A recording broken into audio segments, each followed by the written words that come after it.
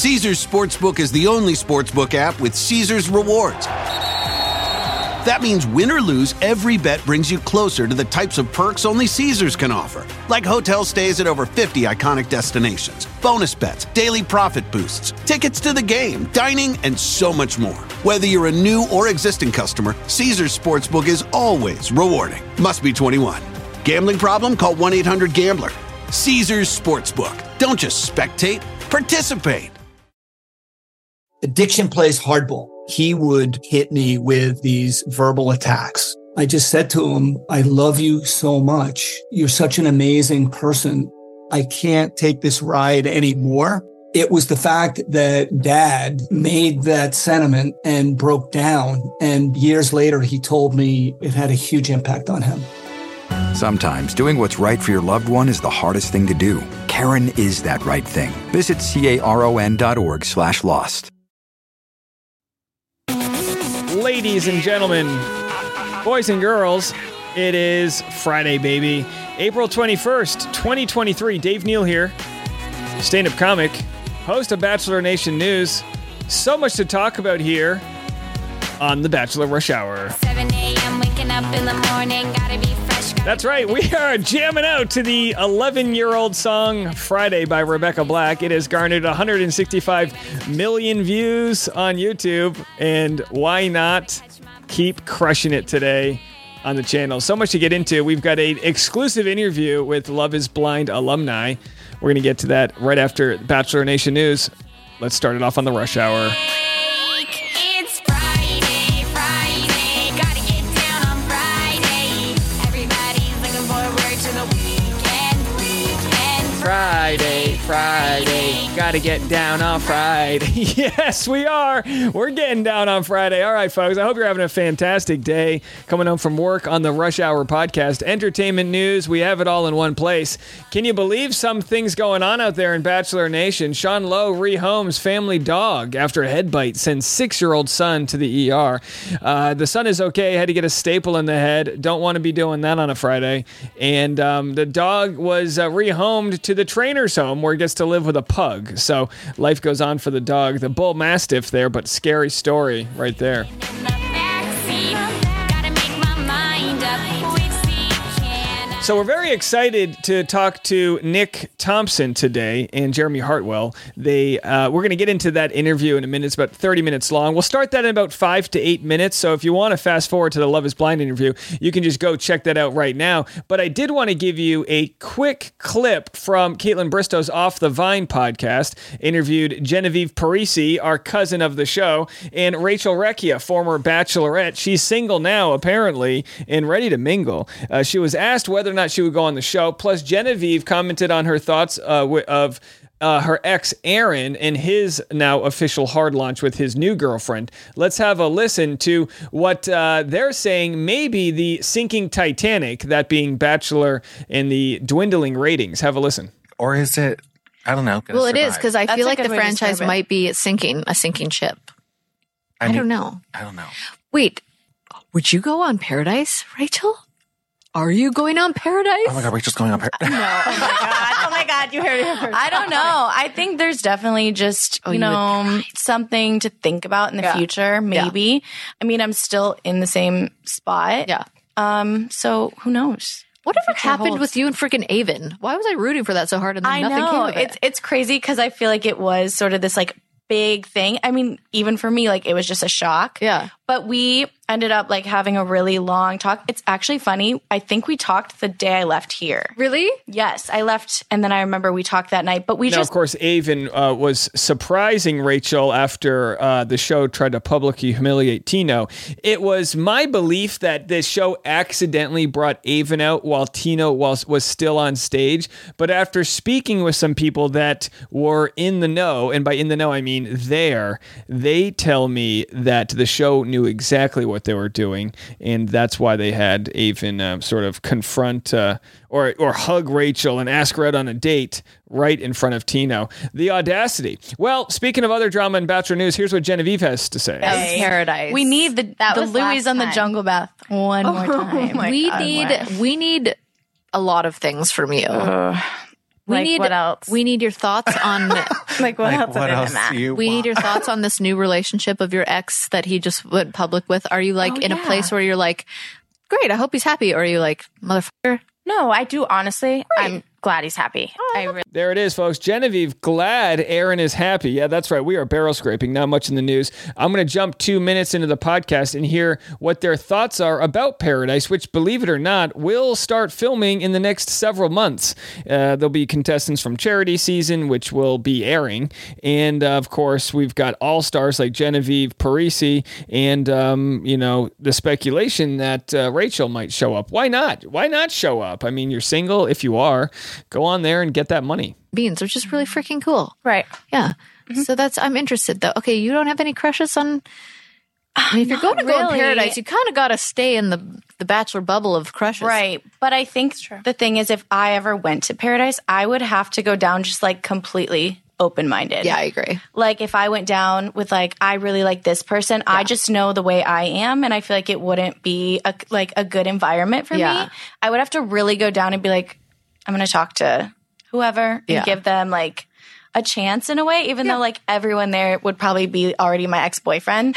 So that really isn't like giving me a great start if that were to ever happen. But That's going to wean out the ones you already know are bad news. It's great. I don't even think they're bad news. Like, oh my gosh, I love some of them. Like there's some from my season I can't wait Doesn't mean you want to have to be on sex with Paradise. them now. Right. You know I what I just mean? want Doesn't to mean you see wanna them. be with them in a like, relationship. I want to I'm see still them friends find with love. So many of my Oh guys. my God, they're so Wait, great. who from your season do you still feel like you have like that love and respect for that you'd Oh my want to God, see so happy? many. Well, I first of all love Tyler. Yeah. Me and Whoa. Tyler have kept in touch. Oh, that's He's great. So great. I would love to see him go back. Yeah. Honestly. Jordan V, which is so funny. I sent him home on my first one-on-one. Yes. Oh, Now, Jordan V, he's the race car driver. He's a gorgeous man. My thought was, and Rachel, feel free to dispute this, that she sent him home because he was short. Oh, man. Now, listen, short guys may finish last on The Bachelor, but they may finish first on the racetracks. I'm not a height king myself. I'm 5'10", 11 on a good day. If I've done yoga, maybe I can stretch out an extra half inch on the spine. But I couldn't think of anything else wrong with him there other than he wasn't 6'2". Everyone wants a 6'2" man until they get in their 30s, and they're like, you know what? Those 5'9" guys aren't too bad. And yes. Oh, and he's people so- loved him. And Yes. he has been like one of the only that throughout the entire season just was like, I'm so happy for you. Like He seems like here an for- angel he's- baby. Oh my gosh, the girl who gets him, like, I'm so excited. He's so sweet. Oh, he will for sure be there. Oh, I hope so. Sure. I hope him. He was like one of those grocery store Joe moments where everyone's just like rooting for him going home like early. Right. I know. He was so great. Meatball, I want to see. Oh, me. I love Meatball. Like, I just want to squeeze All right, so they just go through the list of who they hope to see on Bachelor in Paradise. You can catch that full interview on Off the Vine podcast with Caitlin Bristow. I will be doing a recap of that on my YouTube channel if you want to check out my extensive recap. Now, for those that are just here for the Love is Blind news, let's get to it. I had the great pleasure to interview these two gentlemen who are doing the Lord's work, as we'll call it, by speaking up about their mental health issues that come from the show. Now, look, it's one thing to be on a dating and reality TV show. It's another to understand what goes in, and what they talk about with Love is Blind can also be spoken about for Bachelor in Paradise. The sleep deprivation, it's explained beautifully by Jeremy, how the mind very quickly loses its ability for rational thought. So we watch these shows and go, how could so-and-so say that about so-and-so? Well, it's just chemistry. It's chemistry of the mind, folks. It's the way the body works. And the show, they know what they're doing. Just like a good cult knows what they're doing. Just like an interrogation officer, a police officer, a detective knows how to interrogate someone. They know how to manipulate the human condition to get them to maximize drama and do and say regrettable things. And that's why it's important for us to have a little compassion out there while we watch, because it is a tough journey. I want you guys to really listen to this with an open heart, and let me know what y'all think. There's going to be a link in the description of this podcast if you would like to donate to their cause or support by sharing my Instagram reels that cover the topic, or follow them on Instagram. Plenty of different ways you can support. We will get to that full interview right after a word from our sponsors. Ladies and gentlemen, so excited today to have this conversation. Jeremy Hartwell is a Season 2 cast member of Love is Blind and founder of the Unscripted Cast Advocacy Network. And Nick Thompson, also Season 2 alumni of Love is Blind and a mental health advocate. Nice to talk to you guys today. Hey, nice to talk to you. Thanks for having us on. Yeah, I am just so excited here. Obviously, Love is Blind just finished its 4th season, and it looks like, Jeremy, you just launched this network. Could you tell us a little bit about it? Yeah, absolutely. So we did just launch the UCAN Foundation, and that stands for Unscripted Cast Advocacy Network.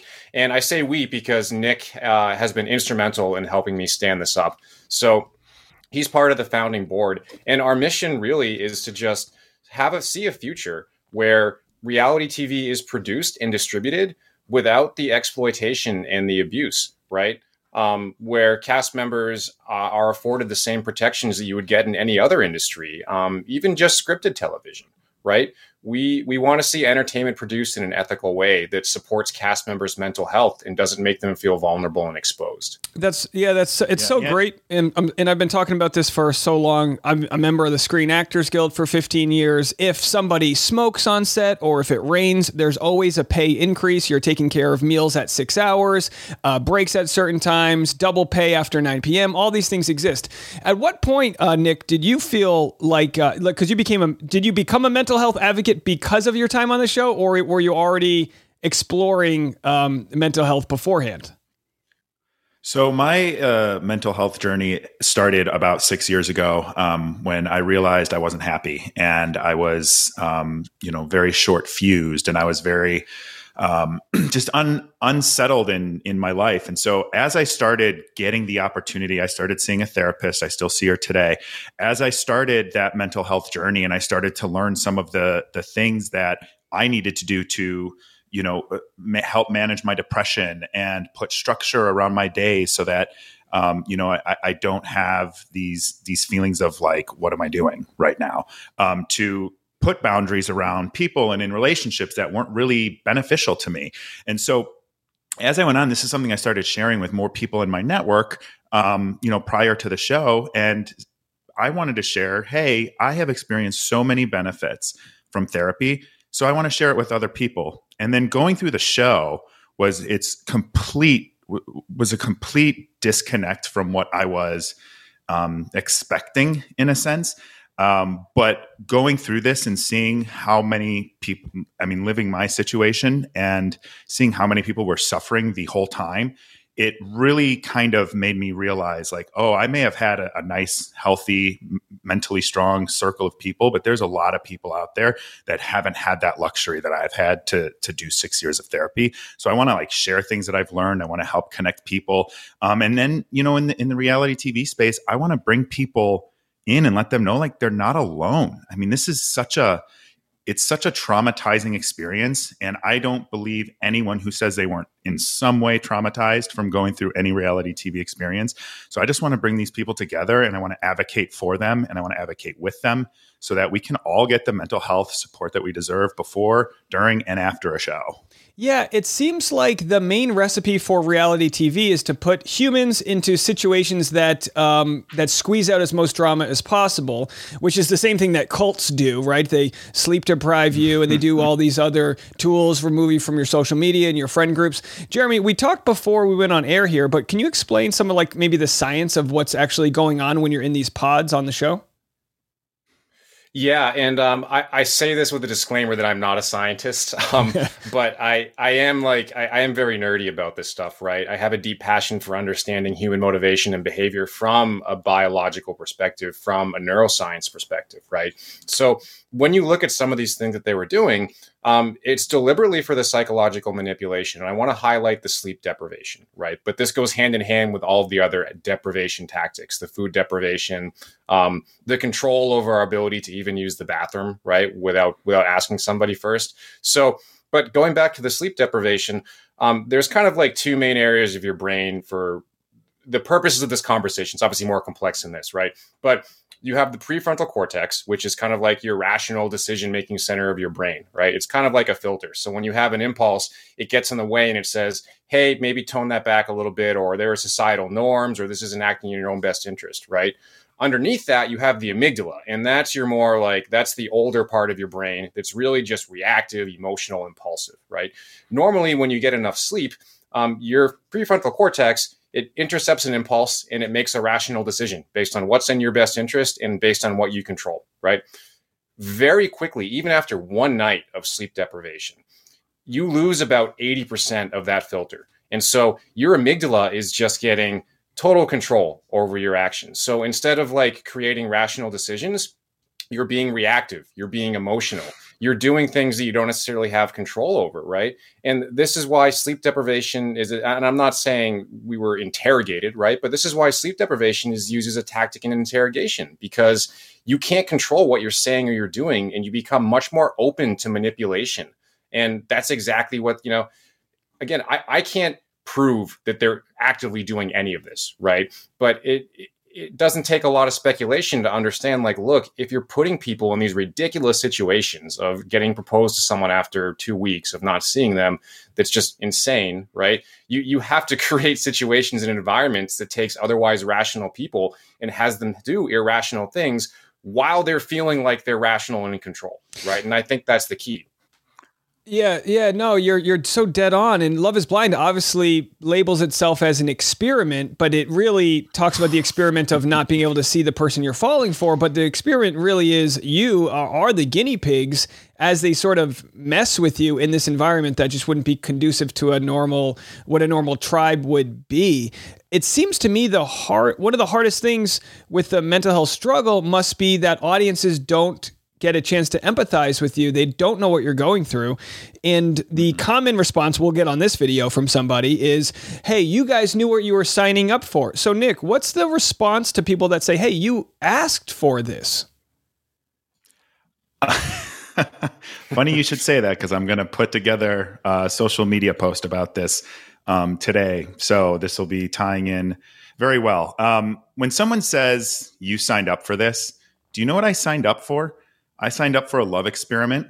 I signed up for everybody being there for the right reasons. I signed up for normal living conditions. I signed up for the ability to eat food and drink water, because I guess we take those things for granted here in a civilized country, that those are just guarantees.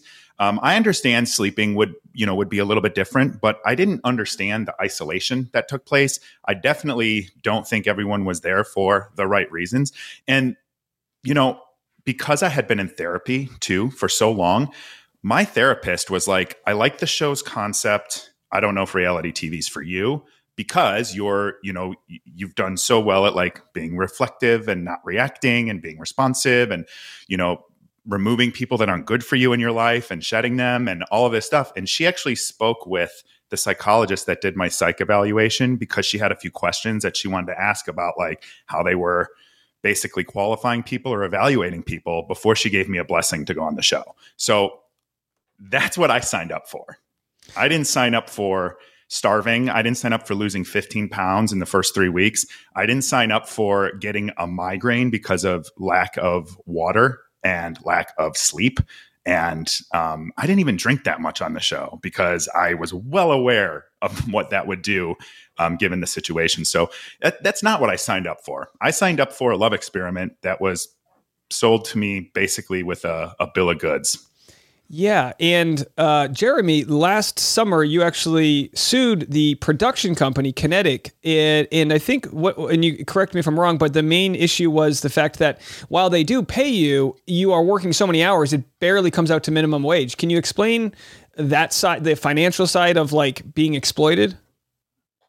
Yeah, and so I just want to be clear that I'm not commenting on the status of the lawsuit or anything that's outside of what's already made publicly available, right? And what we're trying to do with UCAN is distinct and separate from the lawsuit for a couple of different reasons. But having said that, the lawsuit was filed because there's good evidence that we were not provided what we were legally required to be provided for as employees, and the way that they tried to get around this was classifying us as contract laborers. And if you read the contract, it's kind of framed like that. But that, there's a law in California called AB 5, which basically says like, there's a 3-part test that you have to use to be able to classify employees as contract laborers. And you have to meet all three of these criteria. If you look at that test, as the cast members of this show, we didn't even meet one of those, right? And so that's sort of where the lawsuit, came from. And again, I'm not going to comment on where that's going or where that is right now, but I will say that they filed W-2s on our behalf to the IRS, which means that to the IRS, they admitted we were full-time employees while calling us contract laborers. Yeah, and it's interesting because there is the mental health aspect, the basic human rights you want while you're on the show, along with the proper compensation. We're talking about one of the largest dating shows in the world here, and we know Netflix will pay $50 million for a stand-up special. There was 6+ million people that were trying to get into the Netflix finale. They're making and printing a ton of money here and exploiting in the process. They just had over $8 billion last quarter they made. And that's a bad quarter. But they made $8 billion in revenue. They would have made more, but I steal passwords from my mom. I'm fighting the good fight here. I cracking down on that. I traced some financial breadcrumbs, and by Netflix's own metrics, they make about $80 to $90 million per season of Love is Blind. Yeah, and it seems like Netflix, they're the platform. They probably don't care as long as they feel like it's legal what Kinetic is doing. Yeah. Like I said before about the Screen Actors Guild, it was created because actors were being exploited. They were all driving out like nearly 100 years ago, right, to LA to be a part of, to become famous, to be something, and they were expendable. And don't, no offense, but reality TV stars go through a huge process with a lot of people that they can be chosen from. In a lot of cases, if they feel like you're speaking up for yourself, you might not even make it to the show, or they might edit you out or something like that. And we know, Jeremy, you were there for the first week, and I know that Kinetic's response to you, their statement was something like, well, we don't know what his motives are, but he was only there for a week, as if your mental health in a week of your time wasn't worth anything, as if it wasn't worth the basic conditions that you would hope that you would have. So how do you plan on helping reality and people that work in unscripted TV in the future, whether it be negotiating contracts or what? How can you guys help them? So that's a great question. And what we're trying to do here with the UCAN Foundation is give people the resources to fill the gap that is clearly missing from reality TV cast members and reality TV production. And in that, like, our goal and our vision is to make sure everyone has mental health support pre to prep, during, and post. It's to help them review their contracts so that they understand what they're actually getting into.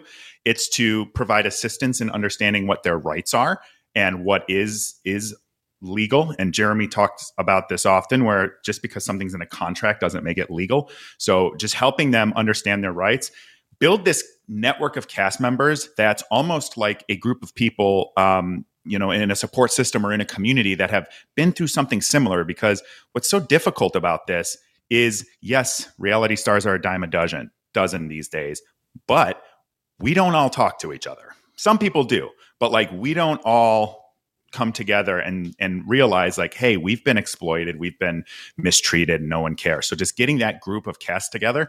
And then in the event of legal support, or in the event of a dispute, we want to be able to support with or give legal support to these people as well. Because, I could get sued. How am I going to go up against Netflix and Kinetic?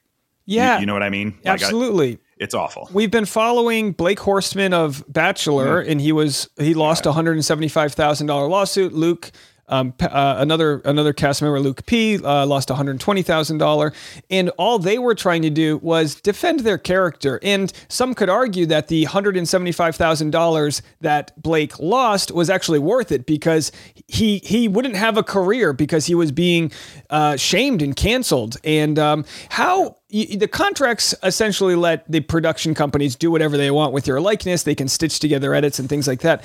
How can cast members or potential cast members trust that they're not going to have their name demolished unwillingly? Well, that's the thing. You really can't, because they can put together whatever story they want to.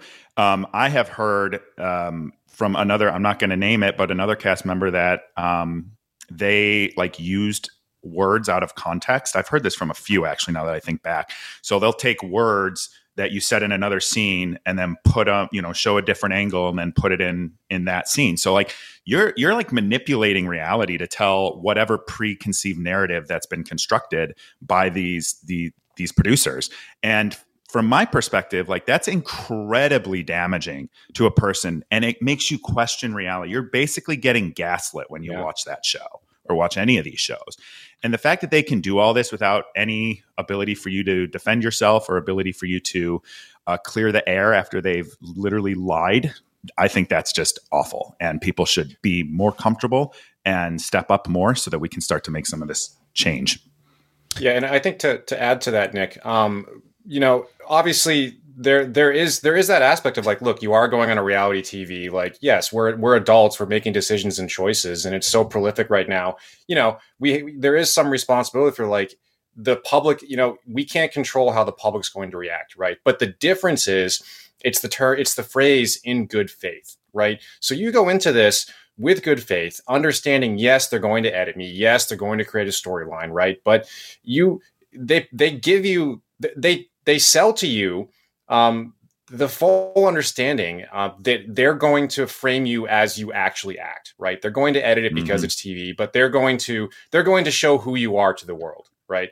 Not turn you into some Frankenstein that doesn't exist by stitching together disparate conversations from like totally different people, or from like cutting up timelines so bad that food disappears and reappears on plates. That's where it needs to stop. It's not editing in good faith, and you're no longer your own likeness. If someone does that to you and they put that so much cutting and editing on the cutting room floor there, you're no longer that likeness. Like they've turned you into something else. And that's the issue right there. Yeah, and we know, obviously, they use the metal chalices so you can't see how far down someone's drink is. And on Bachelor, they don't even eat the food. The food's just there because, they have to edit around it.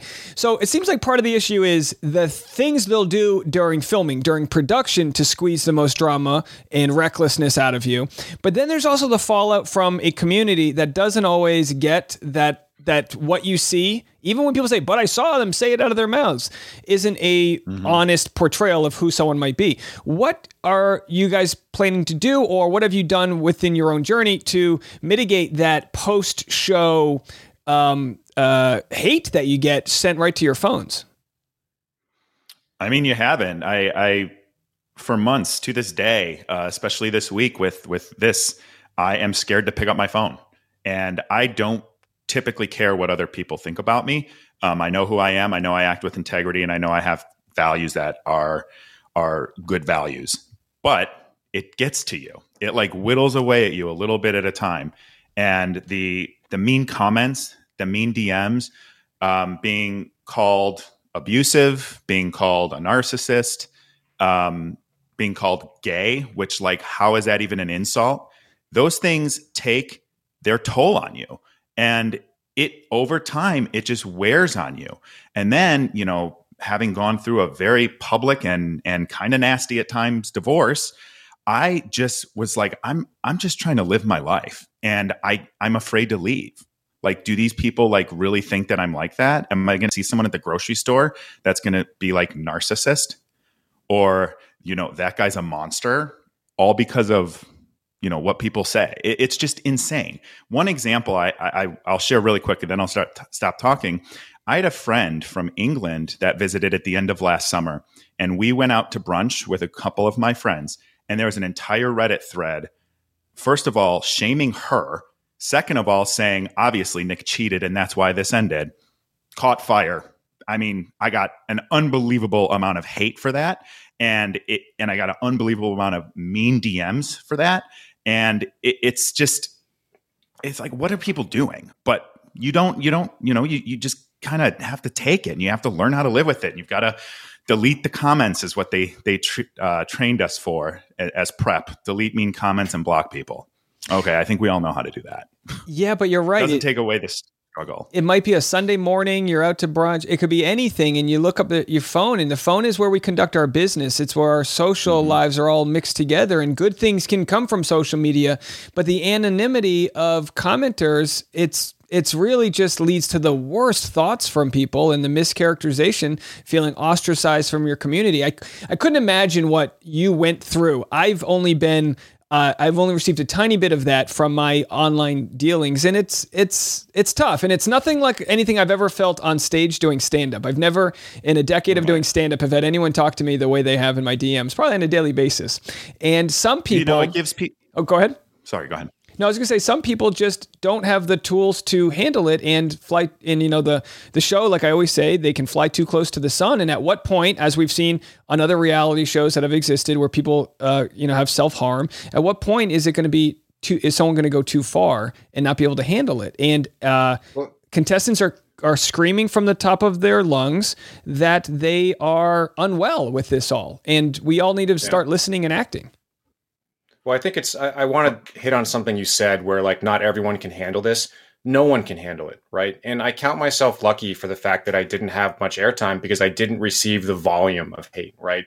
But I did get some of it, especially after filing the lawsuit. And I can tell you, even a little bit, it just gnaws at you. And it makes you, like Nick said, it makes you question your own reality. And this is like, I've spent 15 years developing a stoic practice of meditation and being in the moment and being present and not getting caught up in emotions. Right.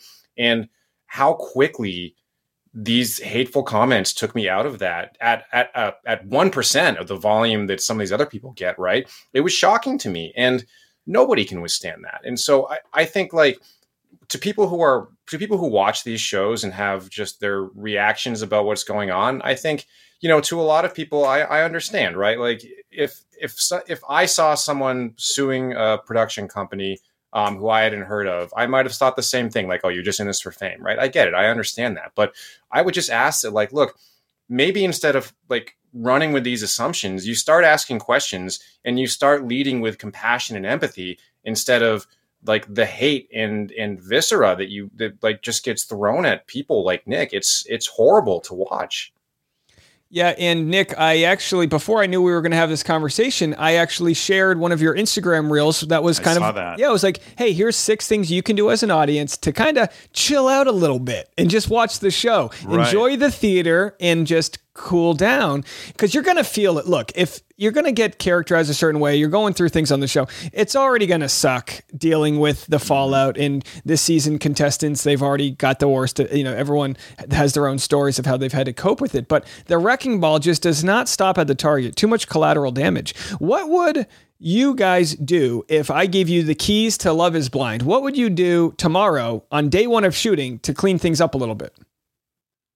Well, I would make sure that at the very least, there is no union, but I would make sure that union practices are implemented. For me, the number one thing that I'm focused on long term is I want every single reality TV person to have, as I've said before, pre, during, and post mental health services independent from the production company, because I don't want them to be able to use any of that type of information to push contestants or push a narrative or manipulate. So for me, those are like the number one big things. I also think just if Love is Blind is, which I don't think it is, if it's actually a love experiment, my point to make here is let people go through it organically. Don't manipulate them. Don't thrust them into situations that aren't going to be in real life. Have a therapist or a mental health professional on set to jump in and teach healthy habits on how to navigate conflict instead of sitting there building toxic ones that you're going to take with you outside of the show, all because it provides them with more drama. So if it's an actual experiment, that would be where I would start. Jeremy? Yeah, Nick, that's you took all the good ones. I think what I would add to that is I would pay people according to the worth and the revenue they're generating, right? In the same way that scripted actors who star in, $100 million blockbusters get residuals. Like, cast members need to be compensated commensurate with the revenue they're generating for these distribution and production companies. So I would start with that, right? Just to make them feel valued, and then not have them rely on what is going to be a toxic social media to try to claw back some amount of money after the fact, right? That's so wrong. To make them, get their money after the fact on social media by continuing to spin around this drama. So first, make the pay commensurate with scripted acting. I think that's a good baseline to start with. But also just being fully transparent with everybody, like make the cast involved in part of the production process. And to Nick's point, let the storylines and the relationships develop organically and fully talk to the cast members like, hey, this is the direction we think we're going to be going. It looks like you two have a really good connection. Do you feel the same way? We'd like to go in this direction. What are your thoughts? What are your input? Right. I think you can have a really great show and look, people are dramatic, right? We're human beings. The drama is going to be there whether or not you force it. I just think you can let it happen organically and do it far more ethically. Yeah, I always say good content is information plus entertainment. They've got the entertainment down, but like the therapy sessions, like you said, being able to coach people on what they're doing that's right or wrong, or why certain things are toxic or coming off the wrong way. These are ways that they can grow, and a giant audience can grow as well throughout the process. I had to ask you this: is there a drink maximum that they've got on the show? Do they keep track of that? Unlimited. No. Unlimited, yeah, because Bachelor had an issue. I think there might have been one. Oh, go ahead. I was going to say, Bachelor had an issue, and they limited it to 1 an hour, and there's still problems with that. But, corporations, I've always said this, are psychopathic. They don't care about you, and it comes down to people having to demand for certain rights and structure that leads to a healthier thing here, and not having either, what Bachelor had, which was a sexual assault claim because of too much drinking, to the claims of that the issues of self-harm or thoughts of literal crying for help, telling producers, I need help, I can't do this. Not only sometimes, and I've covered this story already, but not only sometimes do they not listen to you, but then they edit you to look a certain way, and it's dismissive of your actual feelings. I can't imagine how enraging it would be to relive that. And what were you going to say there, Nick?